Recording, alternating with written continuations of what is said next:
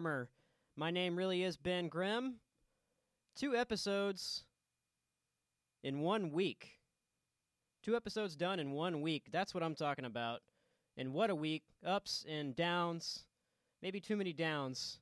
Headed to the beach, though. 4th of July, and that's going to be a lot of fun. Get out of town. Much needed getaway. I've got 3 bands I want to put together all in this show, in one show. They're all fronted by killer vocalists. Let's start this by talking with Emily Wolf. Running with the plan B with recording, but, everything's okay. How's it going? It's good. How about you? I'm doing great. Thanks for coming. Yeah, thanks for having me. So you've done quite a lot of interviews that, what I can tell from the computer is there anything that you don't get a chance to talk about? Yeah, actually, a lot of people don't know how much of a gear nerd I am.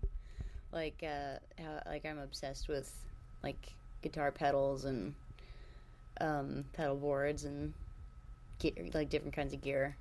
So, nobody seems to ask me about that. But, yeah. What have you been doing lately with gear, and talk about that a bit? Yeah, well, I've actually been trying to find a guitar sound that I'm really proud of. Hendrix has his sound.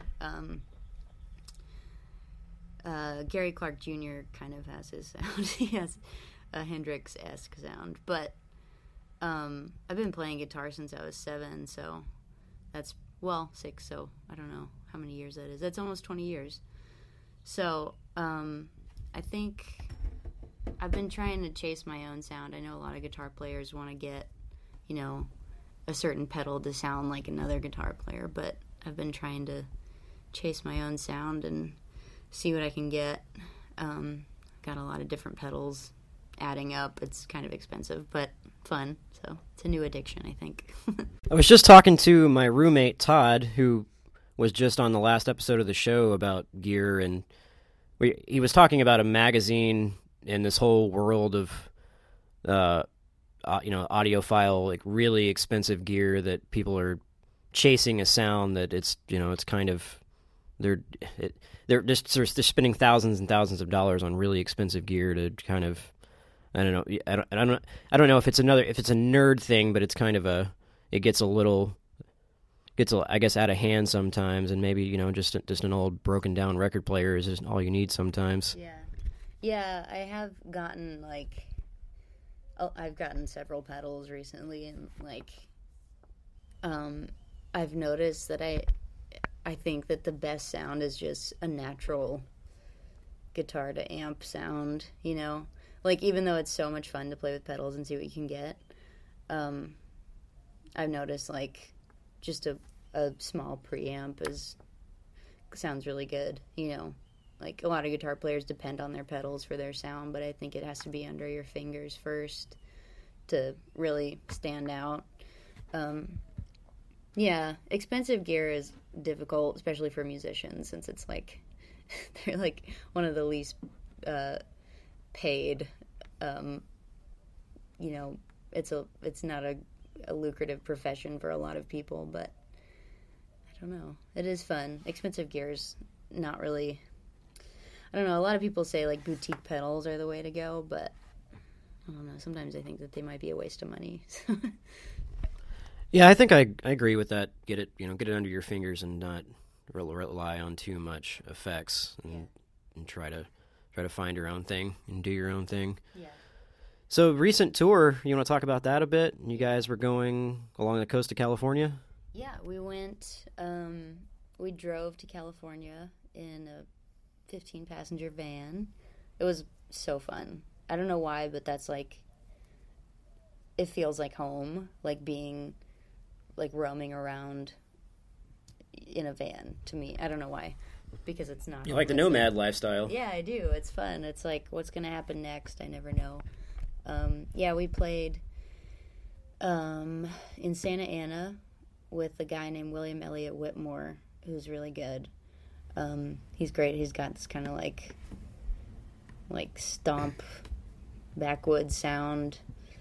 And then I played Bottle Rock, Napa. It was a festival, which was amazing. It's a small festival. Not a lot of people know about it, but it was so great. I saw Brett Dennen and Tristan Prettyman and Snoop, which was fun. Let's see. Then we played the Mint in L.A., and then went to Vegas and played a show, and then we drove back. So it was short-lived, but it was fun. Any crazy story along that tour that kind of sticks out that you want to talk about? Yeah, actually, on our way through, let's see, Arizona. Yeah, on our way through Arizona, we got a flat tire, and it was so terrifying because the van, we had all of our gear in it, and it's very top-heavy, and I don't know how, but our keyboard player, she was driving, Hannah was, and she got the van to stop because, it felt like it was going to tip over, and, I saw my life flash before my eyes, but, yeah, we called AAA, and it was no big deal, but I don't know, road warriors, I guess. Well, I guess that's a bit better than the old V-dub camper passenger vans that always break down, and artists love cruising around in those, but they don't need work all the time. Yeah, you got to take a mechanic with you if you take one of those. And YouTube helps. Yeah, you can, if you have some tools, you can be your own mechanic with YouTube these days. That's great. Yeah, YouTube is great I actually go to YouTube to see how pedals will sound before I buy them. So yeah, YouTube's great. So your drummer, I think I met him at Gypsy Lounge. Really? Recently. I don't know if it's a doppelganger or not. Has he done some work with White Denim and? Is it Jeff? I can't quite. I think that was. Yeah. The name doesn't come back to me, but. Yeah, he kind of left. I'm not really sure where he's headed, but. Oh, he's not with you guys anymore. Not really. I'm not totally sure if he wants to play with me or not, because he's doing this great thing with Bop English, which is James Petrelli from White Denim. It's his side project, and they went to Europe recently, and I think he might have been, taken under that wing, and he might be going that direction. But, whatever he wants to do, whatever makes him happy. So, but I've been playing with a guy named Michael Gonzalez recently, he went on the tour with us, and he's amazing. He's got a really great style, and he's just a really jolly guy, so he was fun to have on the tour too. Have you had a stable same cast of characters, or you kind of a lot of different band members? Well, for the most part, I've played with the same people. I've definitely played with the same bassist the whole time. I didn't play with the band when I put my first record out, and once I started wanting to play out live more, I was like, hey, you guys want to play with me? And Sam Pankey plays bass in my band, and Hannah has played keys and sang for a while, but she's moving to New York now. So I think things are about to change as far as who I play with, musician-wise. And yeah, we'll see what happens with that. But either way, I think I want to try and downsize anyway, play more solo stuff and maybe play more raw, just drums, bass, and me, and see what happens that way, It is sad to, not be able to play with the same people forever, but it's not really realistic when I think about it, Yeah. So, I've been really, really lucky to play with the same people for as long as I have, which has been 2-3 years. So Hannah Hagar, your keyboard player, is about to move to New York, and you're just going to maybe run without keys in the band for a little while and see how that goes? Yeah, I'm going to see how that goes.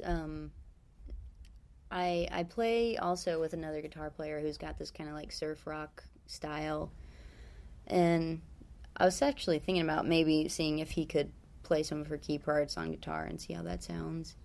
But yeah, everything's kind of up in the air at the moment with who I'm playing with or what happens next, I'm trying to write a new record, and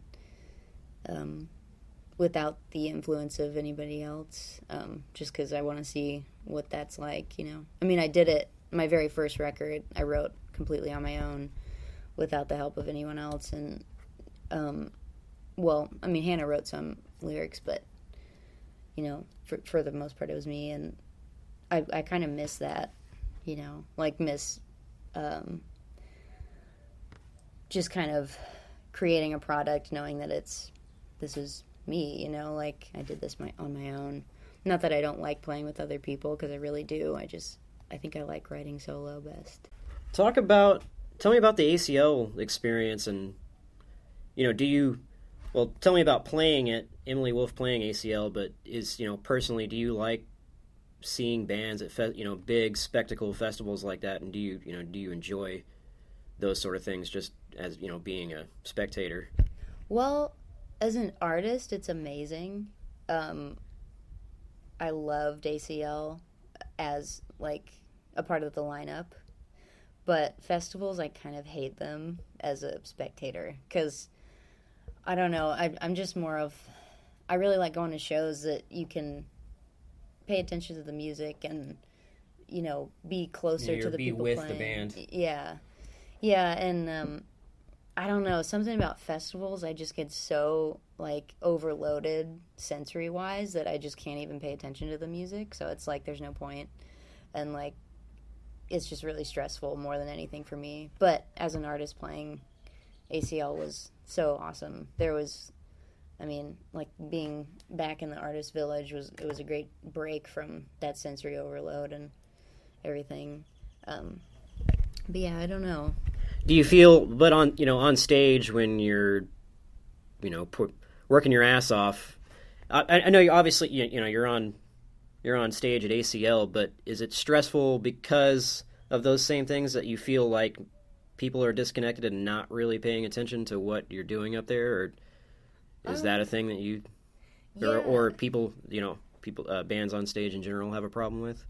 I feel like festivals are kind of tricky, because there is that element of people who just kind of want to go and, have background music, which is great. There's nothing wrong with that. But I think as an artist, like what you really have to do for it to be an enjoyable experience playing is like just focus on the people who are paying attention, like, which could just be, the front two rows. But I mean, if more people are listening, that's great. But like, I remember when we played, like, there weren't that many people because I played at like 11:15 a.m. or something, which was fun. But I think, like, if you really want people to listen, it's going to be hard in a festival setting just because there's so much else going on.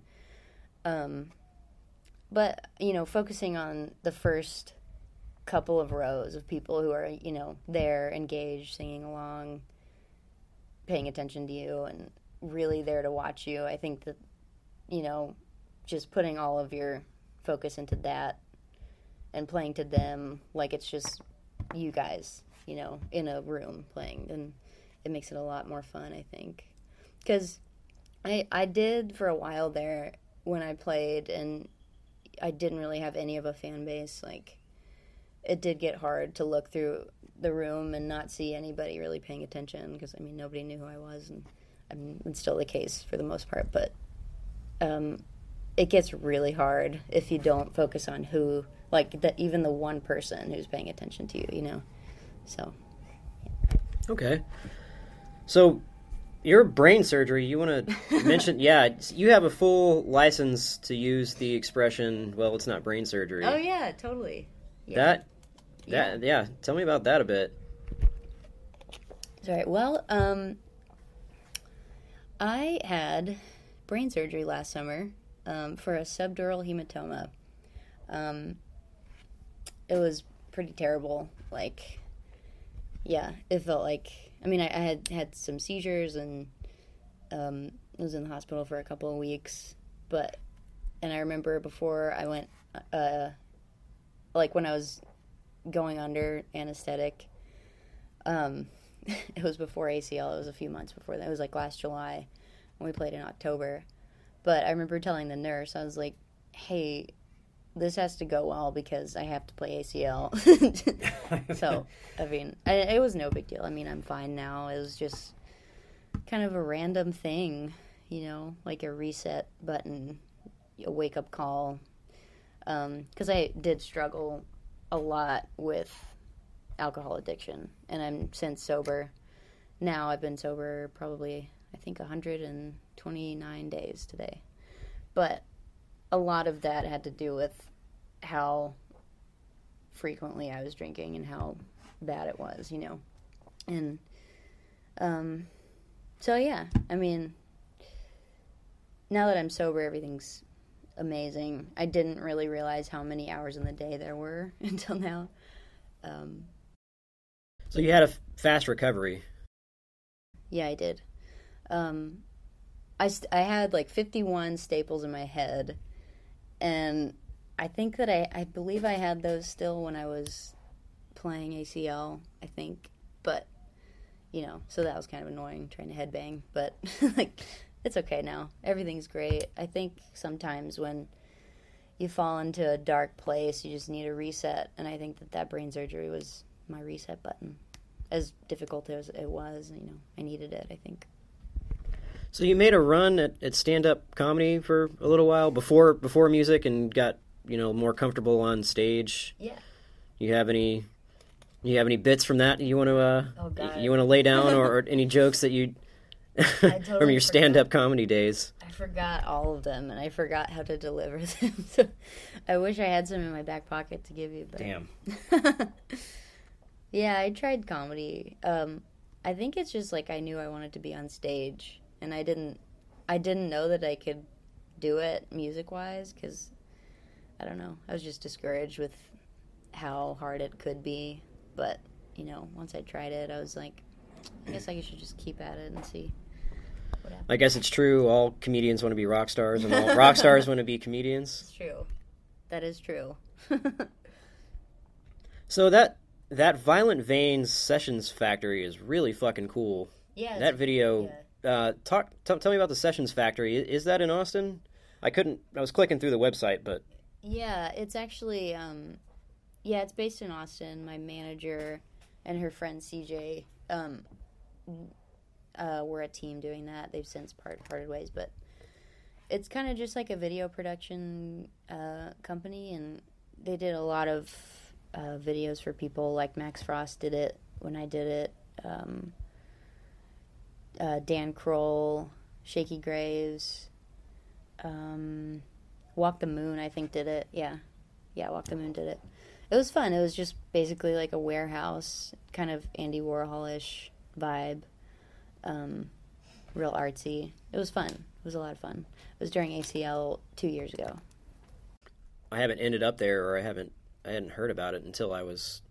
You have tons of well-produced content on YouTube, which is great, and that's it's quite a collection. Yeah, it's actually at VUCA on, I believe, South First, which is just a space for people to go and work. I think, take pictures or whatever. It's kind of an artist space. So yeah, the Sessions Factory, that was kind of just a pop-up production thing that they did at VUCA. So you guys are doing a farewell Holy Mountain show. Yeah. I'm glad to see that. Yeah, farewell to Hannah and Holy Mountain. And Hannah. Yeah, Hannah will be. I think that this will be her last show with us for. That'll be a big night. Yeah, it's sad, but I think it's the best for her. She's always wanted to go to New York, and live there, and I think that it's gonna be hard, but ultimately I think it's the right move for her. Have you done any work or hung out with the guys from A Giant Dog or Purple? Because I'm kind of this whole episode for the podcast is going to be like a girl-fronted featured type thing. So those are the other two bands that I'm tossing in with you guys. Yeah, actually, I have a really funny story about that. So I went to St. Edward's University. And graduated in 2012. But do you know the band The Eastern Sea? Yes. Okay, yes. With Matt Hines. So I had this kind of band in college with my roommate, and we were called the City Sounds, and we were this like hit amongst, you know, the very small group of people that went to St. Edward's. But anyway, so the Eastern Sea was like, hey, do you guys want to open this show at Spider House for us? And we were like, oh my God, this is amazing. This is our big break. Because it was like our first ever show. And actually a giant dog played after us before the Eastern Sea. So I hope they don't remember that gig, because it was the first gig that I ever played. And it was pretty bad. But yeah, I do know them, and I know Mike McCarthy knows them a lot. He's produced the majority of my EPs, and so these are good questions. Okay, yeah, great. Well, Emily Wolf, thank you very much. That was great. Appreciate it. Yeah, thank you so much.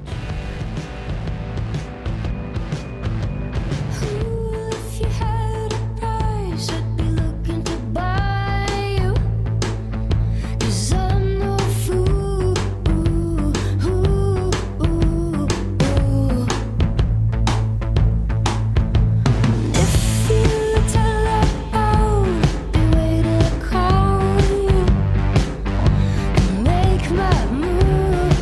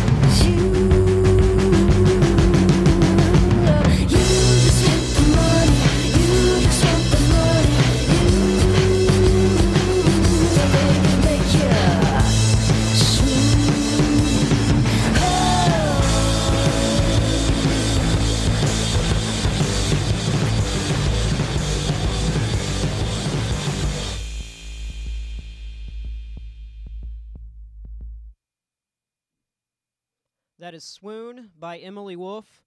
Check out emilywolfmusic.com and go watch that Violent Veins Sessions Factory video on YouTube. Really awesome. So, was talking about A Giant Dog some before. Explosive, energetic performers.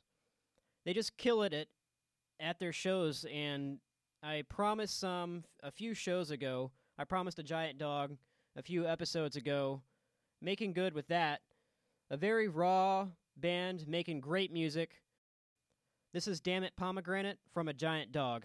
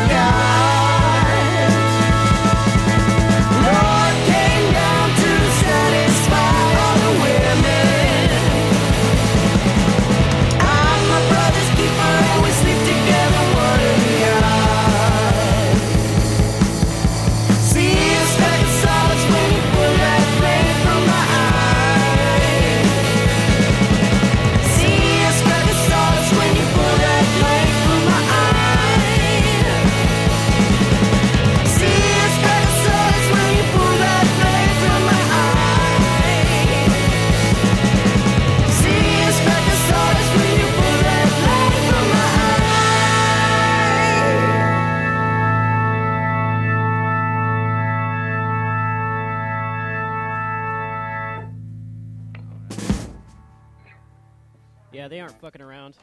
Painting the Show Purple. Immediately fell in love with this three-piece. Purple, it's what they go by. Hannah Brewer on drums and vocals. That's badass. Playing drums and running vocals. She splits the duties with that, but still really badass. Talented beyond their young years. A band from Beaumont, Texas. Finally something cool from Beaumont, Texas. The album, 409, produced by Frenchie Smith and recorded and mixed at Sonic Ranch. We'll just beat you over the head with sound. This band is just getting started. I hope you like it. Broken Teeth by Purple.